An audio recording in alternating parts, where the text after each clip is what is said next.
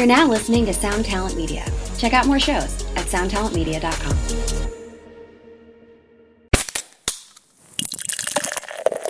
It feels weird describing myself as sober because drinking was never really something I really got into.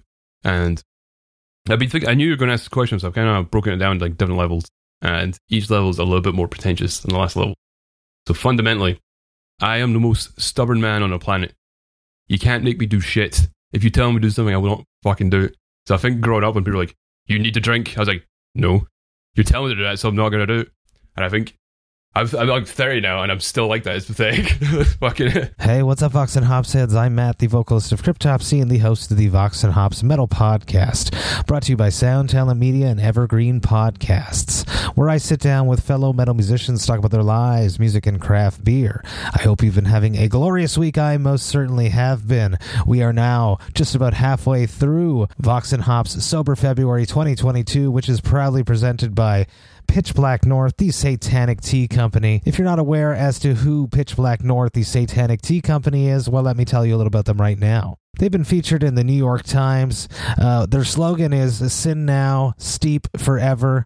I love them to death. Every sip is blasphemy. All of their products are ethically sourced, expertly crafted, and they're only made in small batches. This past fall, Cryptopsy teamed up with Pitch Black North to create a very cool tea, and there are still a few of those left up on their website. That tea is called None So Vile. It's a lavender black tea with hops, so you should head on over to pitchblacknorth.com. That's pitchblacknorth.com, and you can go and pick that up. If you do pick it up, grab some other things, because the wonderful humans at Pitch Black North have created a promo code for you, Vox and Hops heads. If you use the promo code when you're checking out VOXHOPS15, that's VOXHOPS15, you will save 15% off of your entire purchase. Not only will you be getting a bunch of great satanic tea, but you will also be supporting the podcast. Super stoked to have Pitch Black North supporting Vox and Hops Sober February 2022.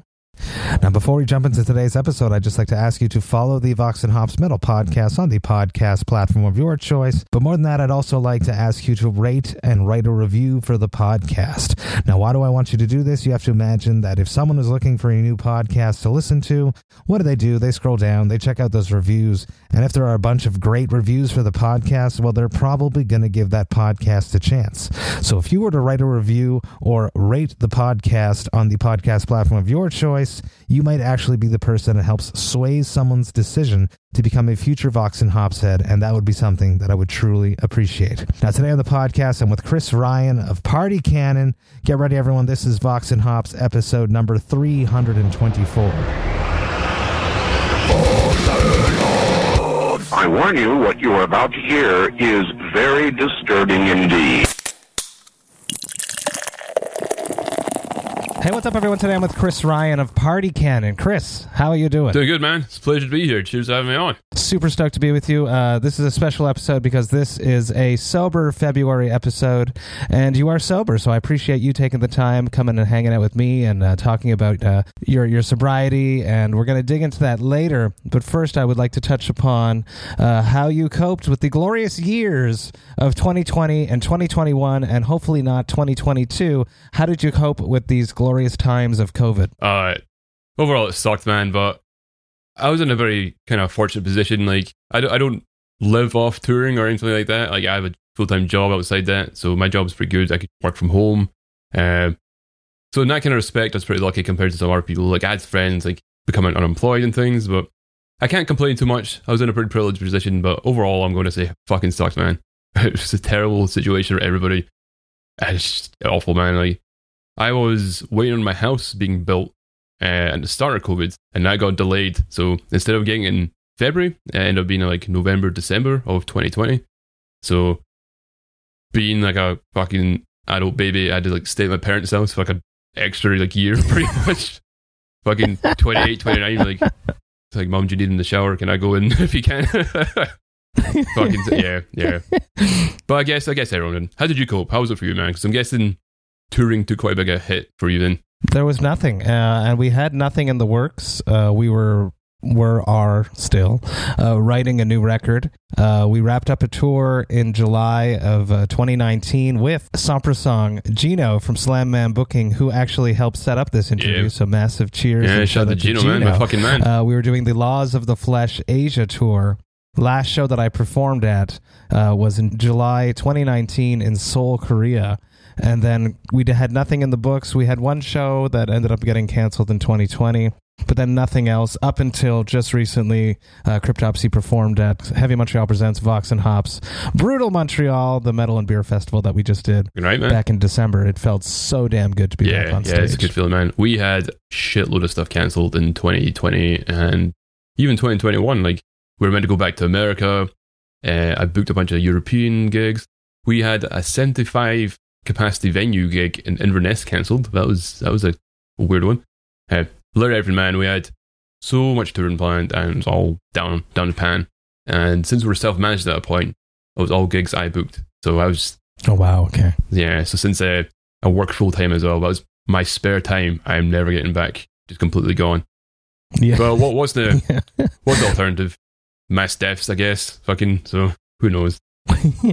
That's rough. A lot of work goes into booking stuff. Yeah. People that don't, people outside the industry do not understand how much work and legwork and patience and writing the right message at the right time goes into booking shows. Art and in tours. itself, man. Crazy. Yeah. Props to you for doing So that. I mean, like, outside of that, it's all about building your band to the point where people want to book you as well. So when we're like getting all these like we had American tour cancelled, we're on like 2 big festivals in America as well. It's not just the booking time, it's all the time we spent becoming the band that becomes bookable as well. It's just kind of down the drain, just straight away, like crushed.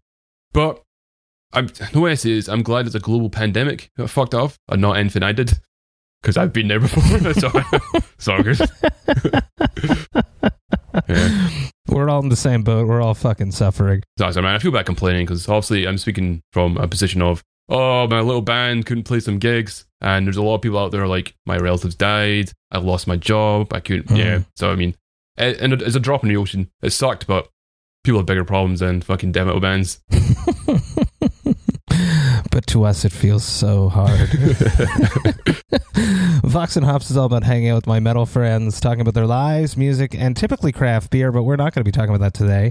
What are you going to be drinking on your side that we're going to be sharing virtually? So today, man, I'll be drinking Iron Brew, but not just any regular Iron Brew. I'll be drinking a glass bottle of 1901 Iron Brew, which is a limited edition, or they say limited edition, it's a permanent thing now. It's the original recipe of Iron Brew that came out in 1901. It's pretty good. It's pretty different. It's mega sugary. I'm going to go into the lore of Iron Brew for a little bit here. Iron Brew recently, kind of standard Iron Brew recipe changed recently. So there's way less sugar in it now. And a lot of people kicked off about that. There's a sugar tax in the UK, so it became unviable for like a small Scottish company to keep charging way above what they usually do. So what they did was they reduced the sugar so to keep the price the same. But to compensate for that, they released this special edition, which is so unbelievably sugary, man. But yeah, my personal trainers will be fucking listeners like, Chris, what are you doing, man? Why are you drinking that? But fucking love it. And you need to represent Scotland as well. Like you were saying, your grandmother's Scottish and you tried haggis and Iron Brew well on tour. That's right, yes. I'm a proud half Scotsman. My grandmother's from Greenock. Oh, really? Yeah. That's where she grew up. And my dad, too. He grew up in Greenock and moved to Canada when he was 3 years old. So I'm a very proud half Scotsman. And before we were setting up the interview, we're like, just to warn you, I have a very strong Scottish accent. And I was like, oh damn, I'm looking forward to just listening to you talk, because I used to go to my grandmother's house every weekend and she'd cook us lunch, and then it's nice, man. She would just, and I, growing up in a house like that, I completely understand every word you're saying perfectly, and it makes me think of my granny. So thank you. Oh, no way, man. That's amazing. Like, I'm glad to bring you that nostalgia. Other Scottish people find me kind of hard to understand as well. My accent is a bit unusual for a Scottish person, because my family way down the line is Irish. So they kind of moved over, and my parents lived a bunch of places. My mum grew up in Edinburgh, my dad grew up in Glasgow. So it's kind of conflicting things. People in Fife, where I'm from, they speak kind of weird too. So my accent's a bit of a amalgamation of different Scottish accents. But yeah, it's all good, man. It's all good. Say, some people think I sound American, and I've had that in America as well. one time when Parkan were on tour, we're checking into a motel and I handed the guy my driver's license. And he's like, "Sir, this is a European driver's license." I was like, "Yes." He's like, "Why is that?" I was like, "Because I live there. I'm from there." It's like, you've lived here long enough to lose your accent. It's like, "I've been here 2 days." He's like, "Are you not from like Baltimore?" I was like, "No." What? But yeah, it's an interesting one, man. Some people like can't guess, but if that sounds Scottish to you, that's all good. I love it. Iron Brew, one of the few countries in the world, I think there's two of them, if I'm correct, I might be wrong, where Coca-Cola is not the main sold soft drink. Peru with Inca Cola, and then Scotland with Iron Brew. I think they're the only two countries that Coca-Cola isn't the main sold fizzy drink. Yeah, it's true, man. Iron Brew way outperforms Coca-Cola here. I believe in Russia they sell Iron Brew quite a lot. I don't know if it outperforms Coca-Cola there, but I know I have friends who like played Russia, been to the Kremlin and stuff, and Iron Brew is just on sale from stalls there. Really? It's kind of surreal, right? Amazing. On my side, I'm going to be drinking Pitch Black North and Cryptopsy's brand new tea collab. Oh. The Satanic Tea Company, Pitch Black North, out of Calgary. I absolutely love these guys. Their tea is really good. I love their branding. I love their social media. Dominic, that runs it, is a fine satanic human. I love him to death. This is None So Vile, but spelled N-U-N. It's a lavender black tea, and there's actually a bunch of hops in it too, because we made a killer collab with a beer from New Level Brewing, and they actually put this tea in the beer, so there's hops in the tea. I love it. That's so sick, man. Cheers to you. Thank you for hanging out with me with your extra sugary Iron Brew. So good, man. Cheers, bro. I would love to hear about the soundtrack of your youth when you're growing up in your parents' or guardians' house. What music was playing when you were not in control of the radio? What music did your parents or guardians listen to? So, soundtrack to my youth. My dad, especially, he was like a massive blues guy and kind of old school, kind of bluesy rock, hard rock type person. From a young age, I was always exposed to things like Eric Clapton, Black Sabbath. My dad was mega into Cream. My mum liked things like kind of prog rock as well, like Genesis and things like that. So, things on the radio was always the classic hits. Like, there's always Sad Blood Sabbath on, Tears in Heaven by Eric Clapton. I really remember my mum playing Walk This Way by Aerosmith and Run DMC a lot. That seemed to stick in my head. I remember as a kid, like being really young, I always wanted to listen to that song. So I was like no one in my family was really a musician, but rock music and blues music had always been there. My dad always tells me a story about going to see the Eagles with Queen supporting him, and Queen all still had long hair. He really holds on to that fact. And he says he's seen every iteration of Deep Purple and Rainbow there is to see. And yeah, he tells me about saying Iron Maiden by accident one time. So all this stuff kind of grew up. I knew it was always there. While I was maybe not cognitively functioning enough as a child to understand, I was listening to original heavy metal or precursor to fucking hard rock or whatever. It was always there. That sound has always been with me. The sound of distorted guitar has like been in my life for a long time. Take me to your first show. Do you remember the first show that you went to go see? Your first live music experience? So the first band I willingly went to see was a band called Velvet Revolver, which was like... Really? Yeah, that was a good gig, man. It was so people don't know, Velvet Revolver were kind of an offshoot of Guns N' Roses. So it was Slash, Duff McKagan, and Matt Sorum. I believe Matt Sorum was on Use Your Illusion. Mm-hmm. My dad was fucking mega into Guns N' Roses, actually, now to think about it. So when Velvet Revolver came out, I was instantly interested because I like Guns N' Roses as well. So it had Scott Weiland from Stone Temple Pilots, and it was at the Glasgow venue. It was like an arena. It was like my first gig was like a massive arena, like a sold out gig at the SECC, so it was like thousands of people. And a band called Biffy Clyro supported them when they were like a small band. I don't know, and they're quite a small band at the time. Then the next time I saw Biffy Clyro was in the SECC headlining, completely sold out. So they became like UK sensations, like amazing shortly after that. But yeah, that was amazing. Like, I remember my dad driving me and my friends there, and he's saying, "Yo, you're not prepared for how loud this is going to be. So just keep that in mind. This is going to be the loudest thing. Like, imagine how loud it's going to be, even times out by 10, and that's how it's going to be." I was like, "Oh, shut up, Dad. You're just being old." Then I got there, and he's absolutely fucking right. I remember Duff's bass, like his bass tone, like sticks in my mind just because it's so unique. It's got kind of chorusy sounds to it, pounding through me. It's like a kid. I wasn't even like earplugs or anything. Like stuck to it. We had to sit in seating as well because we couldn't get fucking standing tickets. I remember that really sucking, actually. But I remember just the bass drum just sticking me to the seat. It was like so loud and so like punching. Oh, wow, it was insane. And as soon as I kind of felt that, I was like, cool, I know I want to play bass.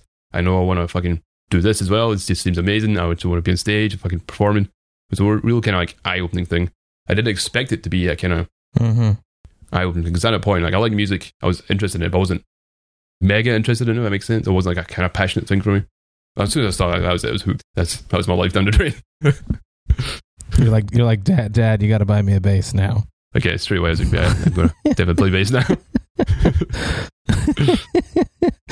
How about your first time on stage? My first time on stage, it was my high school band. I used to be in a band called Psychoanalysis. It was your typical... So, just to put this in perspective, I'm 30 now, so I kind of grew up in the metalcore, melodic metalcore, In Flames type boom thing. So, I was 14 or 15 when I played my first gig. It was 2006, I believe, maybe 7. We played a place called the Soundhouse in Glasgow, where I saw Cryptopsy before you were in the band, I think. I was very young at the time. I think it was... Who was on that bill? I can't remember. But, yeah, so my high school band was... It was, yeah, typical type thing. So Killswitch Engage, it was big at the time, In Flames, Unearth, Trivium. So it just kind of sounded like that. Shouting, screaming, clean singing at points, knock off Anti-Gate riff, fucking, yeah, that whole kind of thing. And it was fun. I absolutely loved it. Like, I remember doing it. I was so excited for the gig. The rest of my bandmate were really nervous about the whole thing, which is fair enough. But I couldn't wait to go on stage. I was getting bass lessons from a guy called Laurie McMillan, and he played bass for Ray Wilson. That's his name, sorry. Ray Wilson, not Steve Wilson. Ray Wilson. So I've been getting lessons from this guy, and I've been picking his brain about touring the world and playing gigs and getting all the advice I could.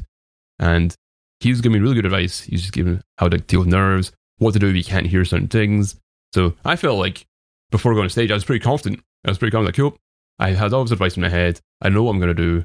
If this happens, I know what to look out for in this. And I was like trying to tell this like a bandmates, like, here's some advice I've got. I know, I'm just shocked. You don't know what you're talking about. You're also 14. Where are you on? I was like, really? Yeah, cool. But I remember I loved every minute of it. I know we just played to like my friends and my family, and fucking random people came to see like the other bands. It was just like a local band night.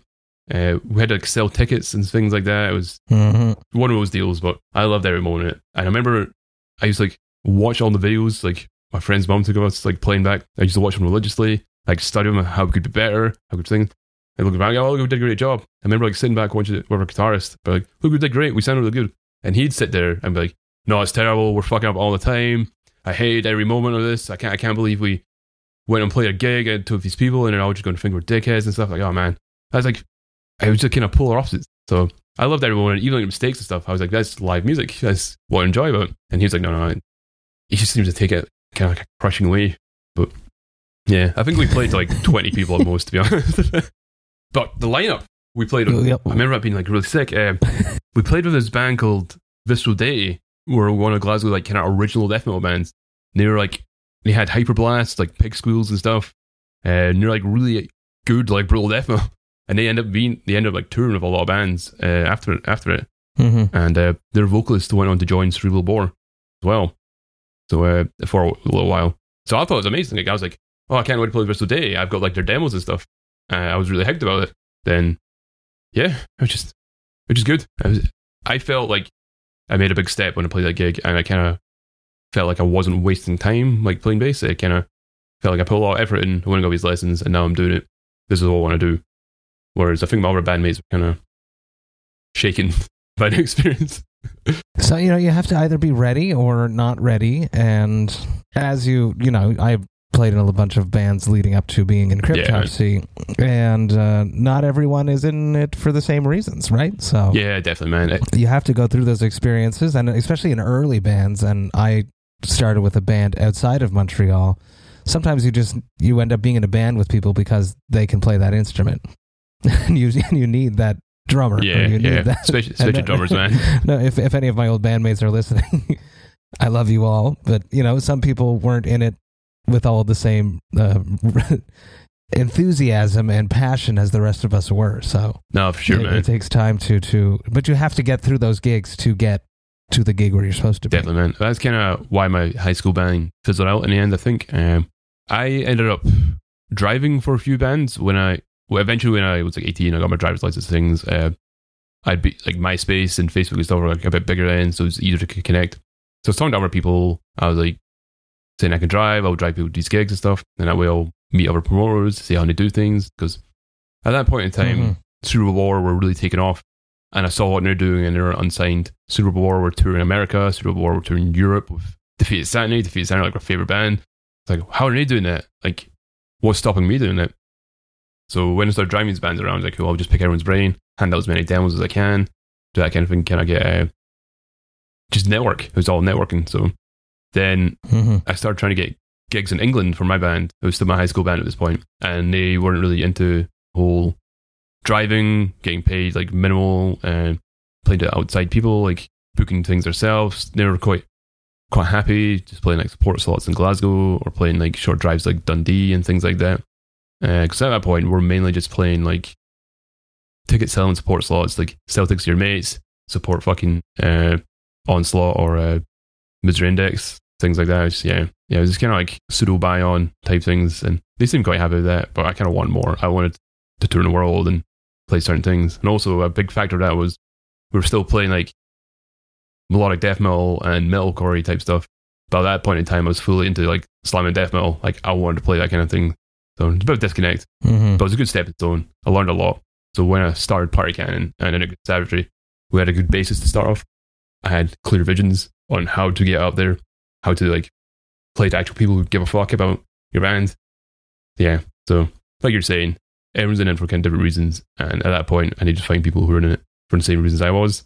No disrespect to my other bandmates, like they're still my friends. I love them and stuff, but they're not actively in bands at the moment. So I can see you. It's kind of that proves the point right there. You know? Cheers.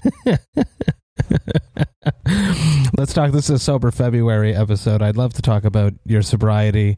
Have you ever drank? Did you ever drink? Tell me your journey, your story, please. So I have drank before. It's just kind of occasional type thing. I've never been kind of binge drinking type person. So I feel it's weird describing myself as sober because drinking was never really something I really got into. And I've been thinking, I knew you were going to ask the question, so I've kind of broken it down to like different levels. And each level is a little bit more pretentious than the last level.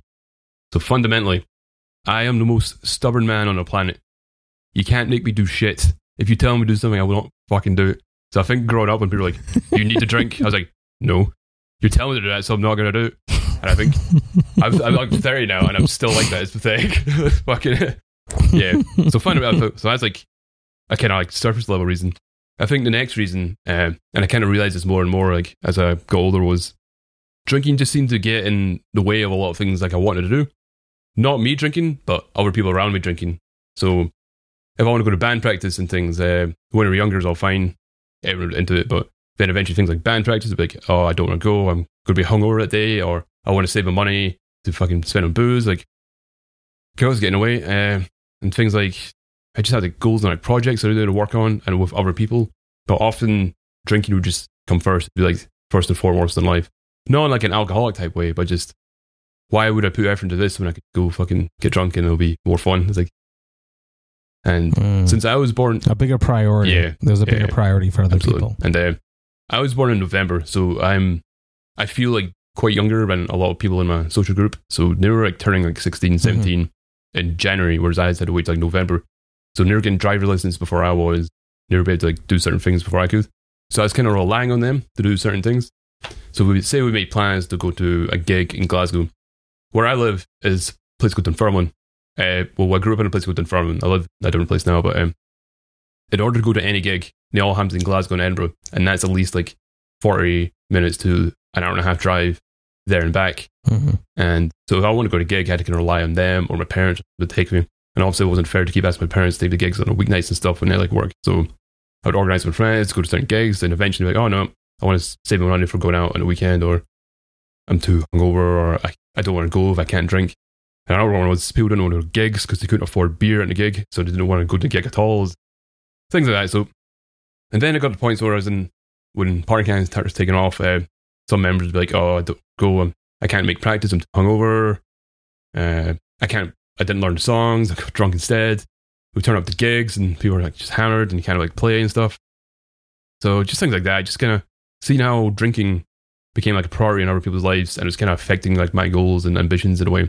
I'm not like saying it in an arrogant way. Like, I don't demonize drinking. I want to make that one clear. I don't demonize drinking in any way. I think it's all personal choice, and if you can cope with it, it's fine. Obviously, it affects people differently, but just in my life, in my kind of like bubble, it just seemed like alcohol and drugs were really getting in the way of things I wanted to do, and I just felt like there was more to life than just getting drunk. I had certain things I wanted to do, and yeah, trying to rely on other people was not working out very well. So I kind of put me off drinking from an early age, and I think another reason going a bit more kind of existential as well. I'm sure it's the same around a lot of the world, but in Scotland there's quite what I describe as a toxic drinking culture. I know toxic is like a kind of buzzword at the moment, but it kind of hits all the points I'm trying to make. Just from a young age, it's just kind of instilled into you that you're a man, you have to go fucking drink pints, you have to go to the pub afterwards, work, you have to work, then your reward for working is drinking at the pub. And the pub came as kind of deified place where you had to go there. That's where all your good memories will happen. You work Monday to Friday, then a weekend you go to the pub, and then you go back to work. That's all life is. If you can drink more pints than this guy, you're more of a man. And yeah, it's just stuff like that. I just didn't, even from a young age, I couldn't like articulate the thoughts as well, but it just felt wrong to me. Again, not demonizing drinking anyway. Do what you want, but I just wasn't into that kind of culture. I just want to do more. Going to do more of that. And yeah.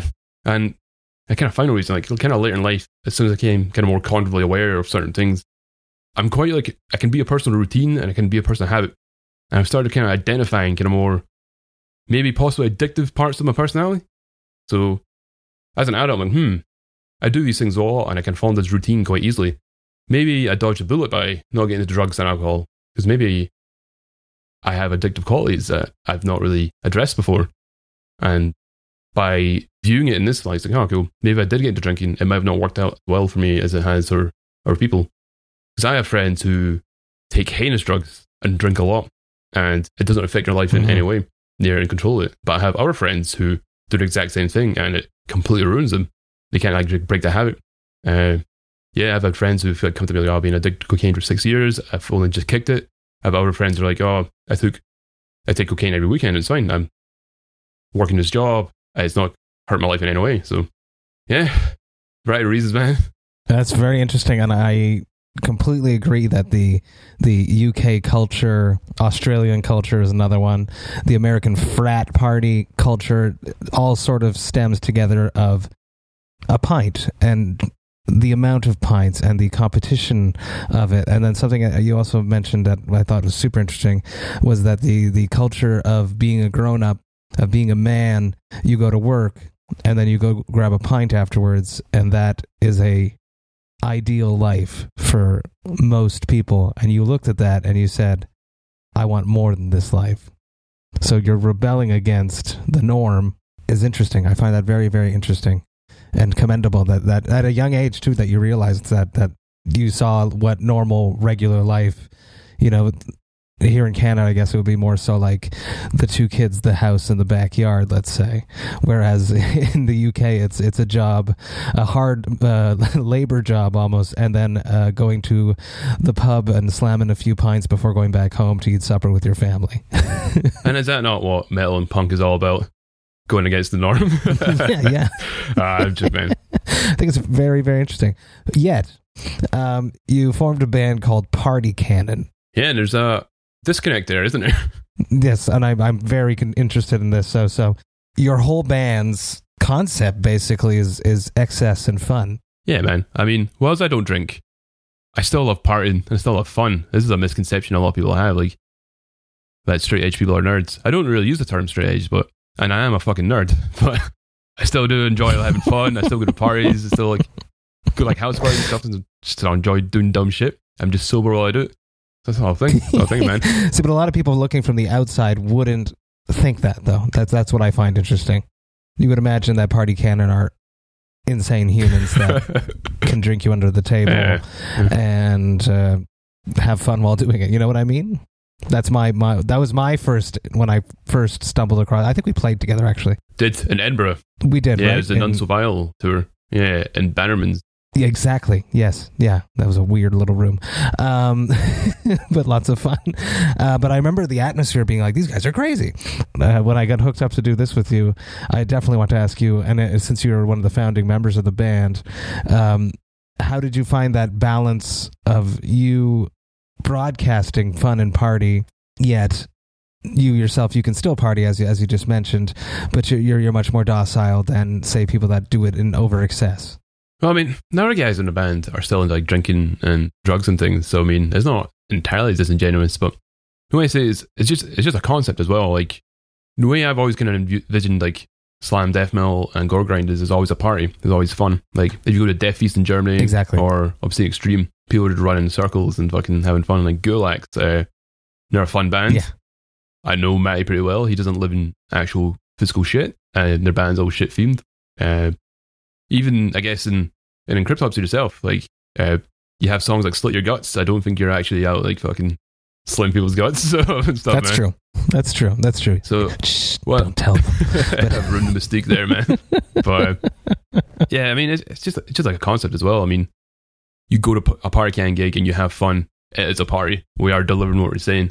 You don't have to live that life, but like I'm saying, like, guys, we still like to party, we still have fun. So it's not totally like, it's not like we're lying to people's faces or anything.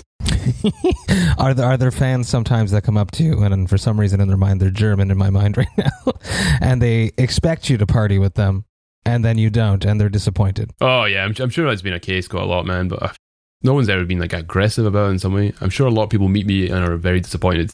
But then they can just talk to one of our members and be like, yeah, cool, I'll go smoke weed with that guy, I'll go fucking drink with that guy instead. But if anyone's asked me to come drink with them, I would still go drink with them. I would just have a non-alcoholic drink. I love hanging out with the fans and stuff, part of them. Like a Death Feast, a Nice to Eat Day, like any kind of open air festival we played, we're just camping. We'll go out and just like party people. It's like the joy of being like a band is like meeting people like of our cultures and our places and just having fun, like just experiencing things in a different way. Mm-hmm. So, but yeah, I'm sure there's a lot. Are there times when your bandmates get a little too out of control and it frustrates you a bit more because you are the sober one? Yeah, totally, man. Like, I'm sure that's the case with any band, though, man. Like, yes. If you have like a drunk member, like even in my personal life, like I remember like the older I got, like when I was like partying, when I was like in late teens and mid 20s, like I was getting pretty like boring, like babysitting people. Like, I know you're sober and I know it's not my responsibility, but if you see someone who's like fucked, like passed out, I can cognitively see that's an issue. So something needs done about that. Like that person needs some level of care. I just don't have it in me just to be like, oh, you've done this to yourself, just fucking suffer. But yeah, it's a point. I'm sure everyone can relate, even all people from all facets of drinking and stuff can relate that. If you're around people who've just taken it too far and can't deal, it's frustrating to be around. And I'm not gonna say I'm not frustrated to be around. And it's probably more frustrating because I'm totally sober and I'm still just a dickhead. So. How about other touring packages, other bands that you've toured with that were not sober but saw you have such a good time and have such a good balance? Have they ever hit you up, or have you ever been hit up with them asking you for advice? I have people in my life who've not just like people I've toured with, but just in general who have tried to kick drinking, kick drugs and stuff, and they've come to like, how do you manage to stay sober? How do you manage to be around drunk people when you don't drink? But to be honest, I feel like I am the wrong person to ask because drinking has never been a big part of my life.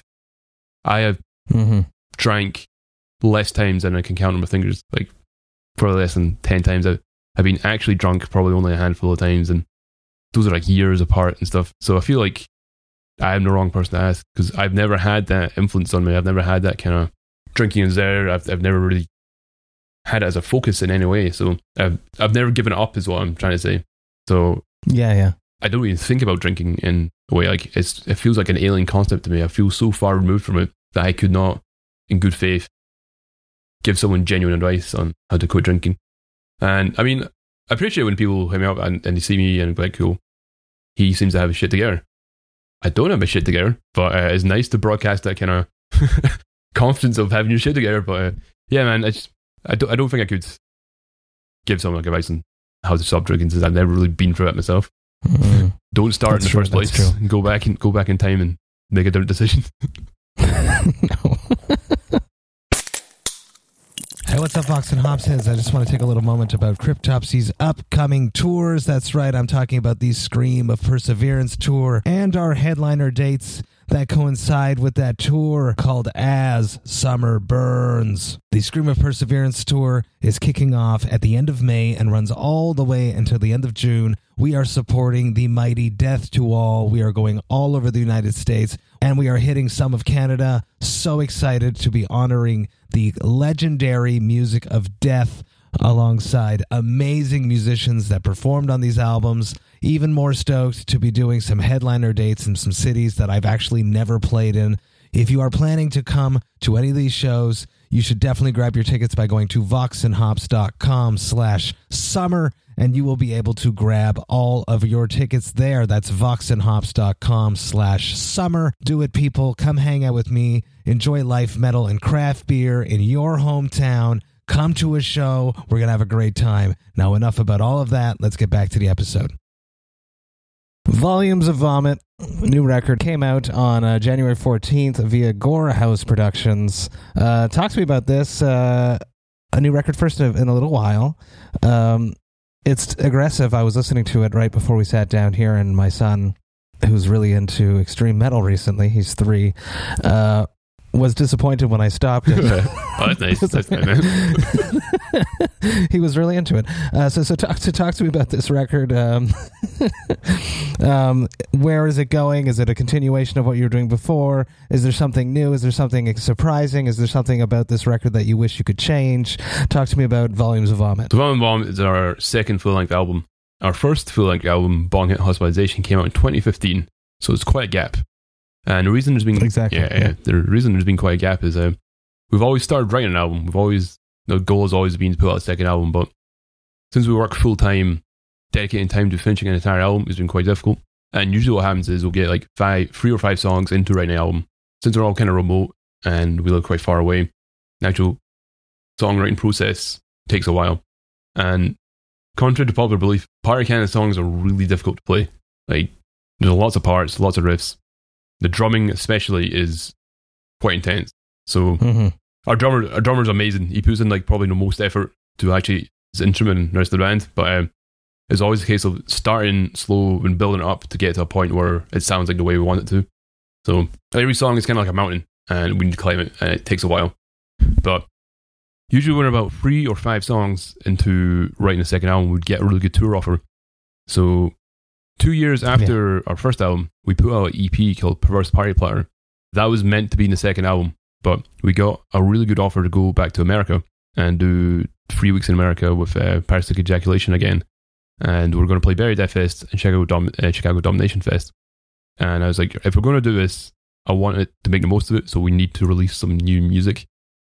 So we took the 5 songs we had finished and just turned out an EP and released that. So when we came back from that gig, in fact, as soon as we came back from that gig, we played with you guys in Edinburgh. So that's 2017. So I remember that.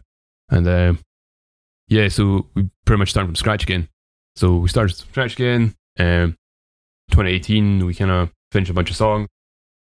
Finished like 3 songs maybe. Then we got offered to go to Asia in 2019 with Gino. And that was going to be Waking the Cadaver. And that was like a huge deal. Because Waking the Cadaver are like one of my favourite bands. And they just reformed as well. So the hype was like massive. So, right, if we want to capitalize on this, we need to release something new again. So we took the 3 songs we had, recorded them, like practiced them as hard as we could, recorded them, and released it on a split with Gorevent, Bloodscribe, and again, Parasitic Ejaculation. Then we're back to square one. Now I had to write an album. Then 2022 rolls out. Here we are, fucking second album finally. And only 3 of those songs are re-recordings. So the pandemic gave you an album, yes, because there was no tours to interrupt your writing process. Again, like I'm talking, like I feel like I'm not hard done by anyway. It's a good position to be in. It's like, sorry, we don't have a second album, but we have all these amazing gigs. And if anything, playing gigs and meeting new people and kind of releasing like snippets and stuff, it kind of makes people more excited. You kind of get more fans that way. You kind of stay relevant. Because that's the thing with like slam death metal as well. So many bands appear overnight that you need to keep going. You can't stop or else you'll fade into oblivion. I guess so like Cryptopsy, you are like the standard of death metal. So I know you've like not toured in a while and stuff, but Cryptopsy fans are going nowhere. You're just like gaining fans overnight because everyone's discovering Cryptopsy. Cryptopsy are the gold standard of death metal. So whereas like bands like us, there's hundreds of death metal, slam death metal bands appearing out people's bedrooms and stuff, gaining hype, losing hype all the time. So if we don't keep on it, we'll just disappear. It would just be like another band. So I've always been like, right, Party Cannon, we always have, I want to keep like a consistent level of hype, always have something in the pipeline, always have something to be working through. So if we don't have recording in the process, we need to have lots of gigs. If we're not playing gigs, we need to fucking be putting out videos or something like that. Just keep releasing stuff, keep our fan base engaged so they don't lose interest and go off to another like stupid slam band has just appeared overnight. So that sounds stressful. Yeah, that sounds stressful. You hit on two things here. I want to stop before you go somewhere else. You said, contrary to popular belief, Party Cannon songs are hard to play. Do you think people think that Party Cannon songs are easy to play? Yeah, I guess so, man. Because I don't think slam death metal is particularly known for its complicated songs. Okay, but I'm gonna sound like a fucking nerd again and be pretentious, but I feel the kind of slam death metal Party Cannon play is more in line with late 90s, early 2000 unique leader type things like Deeds of Flesh and Gorgasm, Disavowed, that type of stuff. So it's a lot of blast pieces, a lot of kind of complex riffing with a big emphasis on slam riffs. So every song just sounds like Legion of Andraste, put it that way. So yeah, so I think when people hear slam, they just assume it's just going to be like 4 frets chugging and stuff. I like that stuff. I like the simplicity of it, but Party Cannon have a bit more elements to it. And then you mentioned hype always feeding the machine of your fans' attention span. Do you think that Party Cannon versus Cryptopsy, you have a younger fan base, and because of that younger fan base, this TikTok generation, this continual scrolling, that just you continually have to have something new, if not you'll be forgotten? I feel that you're stressed about this. This is like an actual stress of your life, that you need to push Party Cannon to keep being creative and to keep putting out input to stay in people's minds, is what you just said. Do you think that's an actual thing, or do you think that you're really worried that your fans will forget about you? I don't think it's so much to do with the TikTok generation, but it is something I've always had in the back of my mind. I think it's more to do with home recording and the rise of just like internet projects and things like that, and how fickle the hype machine is in general. So I'm sure you see it all the time as well. There's like bedroom deathcore bands that become mega popular for like a month, then they just drop off the face of the planet and no one cares anymore. So I don't think it's to do with attention span. I think it's, of like audiences. I just think it's the saturation of music in general. So with Cryptopsy, I don't mean to lecture on your own band, but you've got like the older fan base, and I think Cryptopsy would be considered like maybe a gateway band in the genre. So when you research death metal, Cryptopsy comes up like the classic band. But whereas like Party Cannon, if you look for slam death metal, there's going to be thousands of brand new slam bands that just people have recorded in their bedroom that have like good production value as well, cropping up. So we're competing with them. They're coming up all the time. Whereas Party Cannons, we're plugging away, like slowly releasing music stuff, but we need to kind of have things on the side to kind of keep the interest going. Because why would you just focus on listening to Party Cannon when fucking Slaminectomy have just released like 40 songs in the past month? Maybe I'm crazy saying that. Like I'm saying it out loud now, like, oh fuck, I am mental. But yeah, that is something I kind of worry about. It's a good mentality to have, though, in a band like that. Someone like you in a band that motivates everyone else and has this concept and understanding of your scene and your listeners, so that the band will rise up and become that. When you Google slam, you guys are right there. Yeah, it's to become like a staple in the genre, I guess. Have something. I know we're remembered on the logo as well, but you want people to remember the actual music as well. And you have something to give the fans rather than just a logo or old CDs or old songs. Like, let's do our song from 2013 when it's like, oh, like, we've still got new stuff coming out. We're still like pushing it. We're still releasing quality goods for people to check out. I think it's fun. I'd be stressed, but I want to talk about collabs. I love making beer collabs, right? So I've released 33 beers in the past year. No, holy shit, man. I'm not going to ask you to make a beer. I am going to ask you if you could make a collab with anything. for Party Cannon? What would be the perfect collab? You can team up with any company. Hypothetically, a Party Cannon Iron Brew would be something very sick. But what else could you do? What else do you love that you would love to showcase to your fans via a collab project? That's a good question, man. I think it would be pretty good, but just not with my input, because I know the guitarists in our band, they're quite into beer, so they'd probably do a good job. But it was me, personally. We did me and my drummer were really into lifting weights and just fitness in general. We did a sports collab with a company called Barbell Beast. I'd love to do more stuff like that, because I am just like a cool. endless pit of stupid fucking catchphrases. So we did this studio diary, and I described our album as having hench gym riffs, and that made it on the back of like, that's the reason we got that collab with Barbell Beast. Like the guy's also called Chris. He saw it there, he was like, right, then he's going to shirt and he'd do like a Party Cannon like sport collab. So I'd like to do more stuff like that, man, because still part of the brand. But obviously, that'd be pretty interesting to have like different kind of workout gear. You'd make like high tops and things like that. You could like weightlifting shoes, and yeah, it'd be fun. There's like an endless amount of like things to do. And I guess with the Party Cannon logo, there's lots of kind of like fun colors you could have and things. So yeah, that'd be like my kind of ideal do like thing. balloon shaped weights. Yeah, it's another good flavor or something. The plates there, the plates there on the barbell, balloon shaped plates, Party Cannon plates. That'd be very good. That'd be something that I'm actually interested in. But obviously, people would want like a Party Cannon pinata or something like that. We would use at parties. Hell yeah. So that'd be good, because we've got that EP, Part and a Half, and there's our old guitarist Jack, and he's split in half, and there's confetti coming out of him. You could have a big pinata version of Jack that you hit with a stick. I know I'd enjoy that. I'd take out some latent frustration anyway. I don't. If Jack's listening, we're still like best friends, but so it's all good. But amazing. One last question. I typically wrap up with what a hangover cure is, but we're not going to do that today. I would love to hear what the best part of this pandemic has been for you. The silver lining of COVID. One of them is that you guys got to finish a full-length record for once versus just dropping EPs because you got to go on tour. But what would be another silver lining of the pandemic? A good silver lining of the pandemic was it really gave us some time to kind of rethink our marketing strategy and put a lot of things into place and make some new connections. So over the pandemic, we signed up with an actual management company. We got booking agents sorted. We did a bunch of, not collabs, so we did a bunch of licensing with merch fulfillment companies and things like that.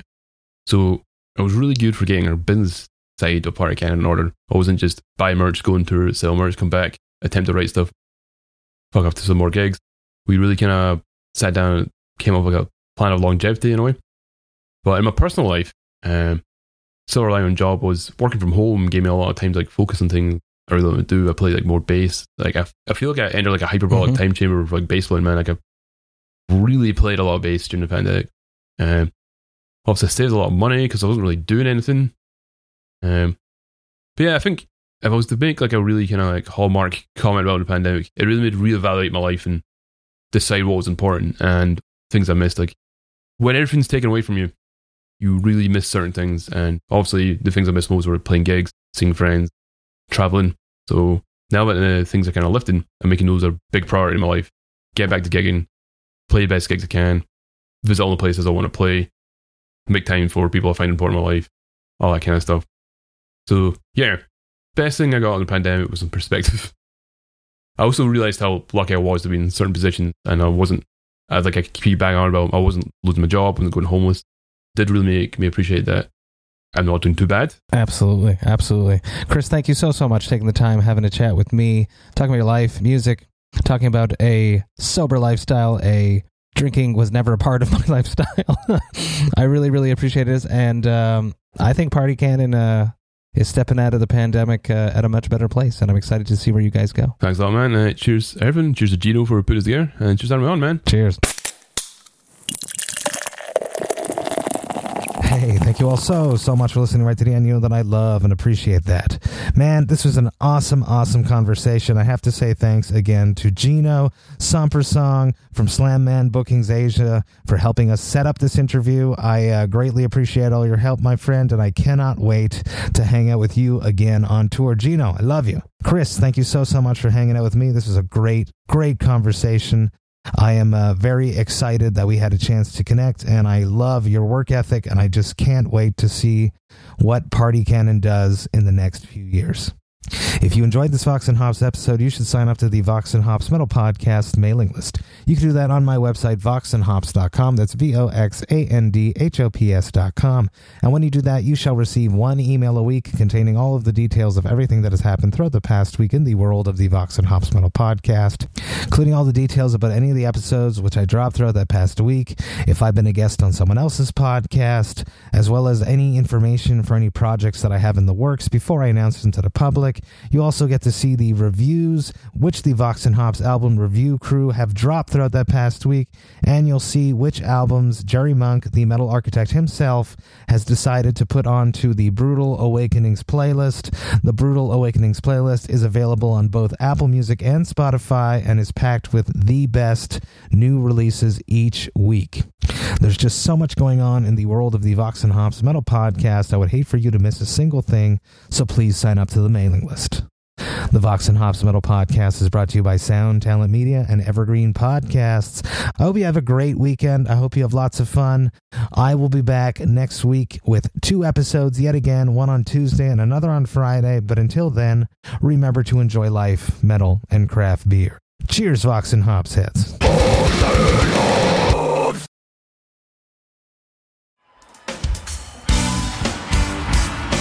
Hello, everybody. I'm Bruce. And I'm Nolan, and this is the Corner of Gray Street podcast. As longtime Dave Matthews Band fans, we set out to create a podcast to dive deep into the past, present, and future of DMB. Not only do we recap and review shows within an ongoing tour, but we revisit past shows from throughout the band's history, conduct interviews with a wide variety of guests with ties to DMB, and create unique and exclusive content like our Concerts on the Corner series. Whether you're a fan of the band or just a fan of great music, we think you'll find something you'll enjoy. We can't wait to see you on the Corner of Gray Street.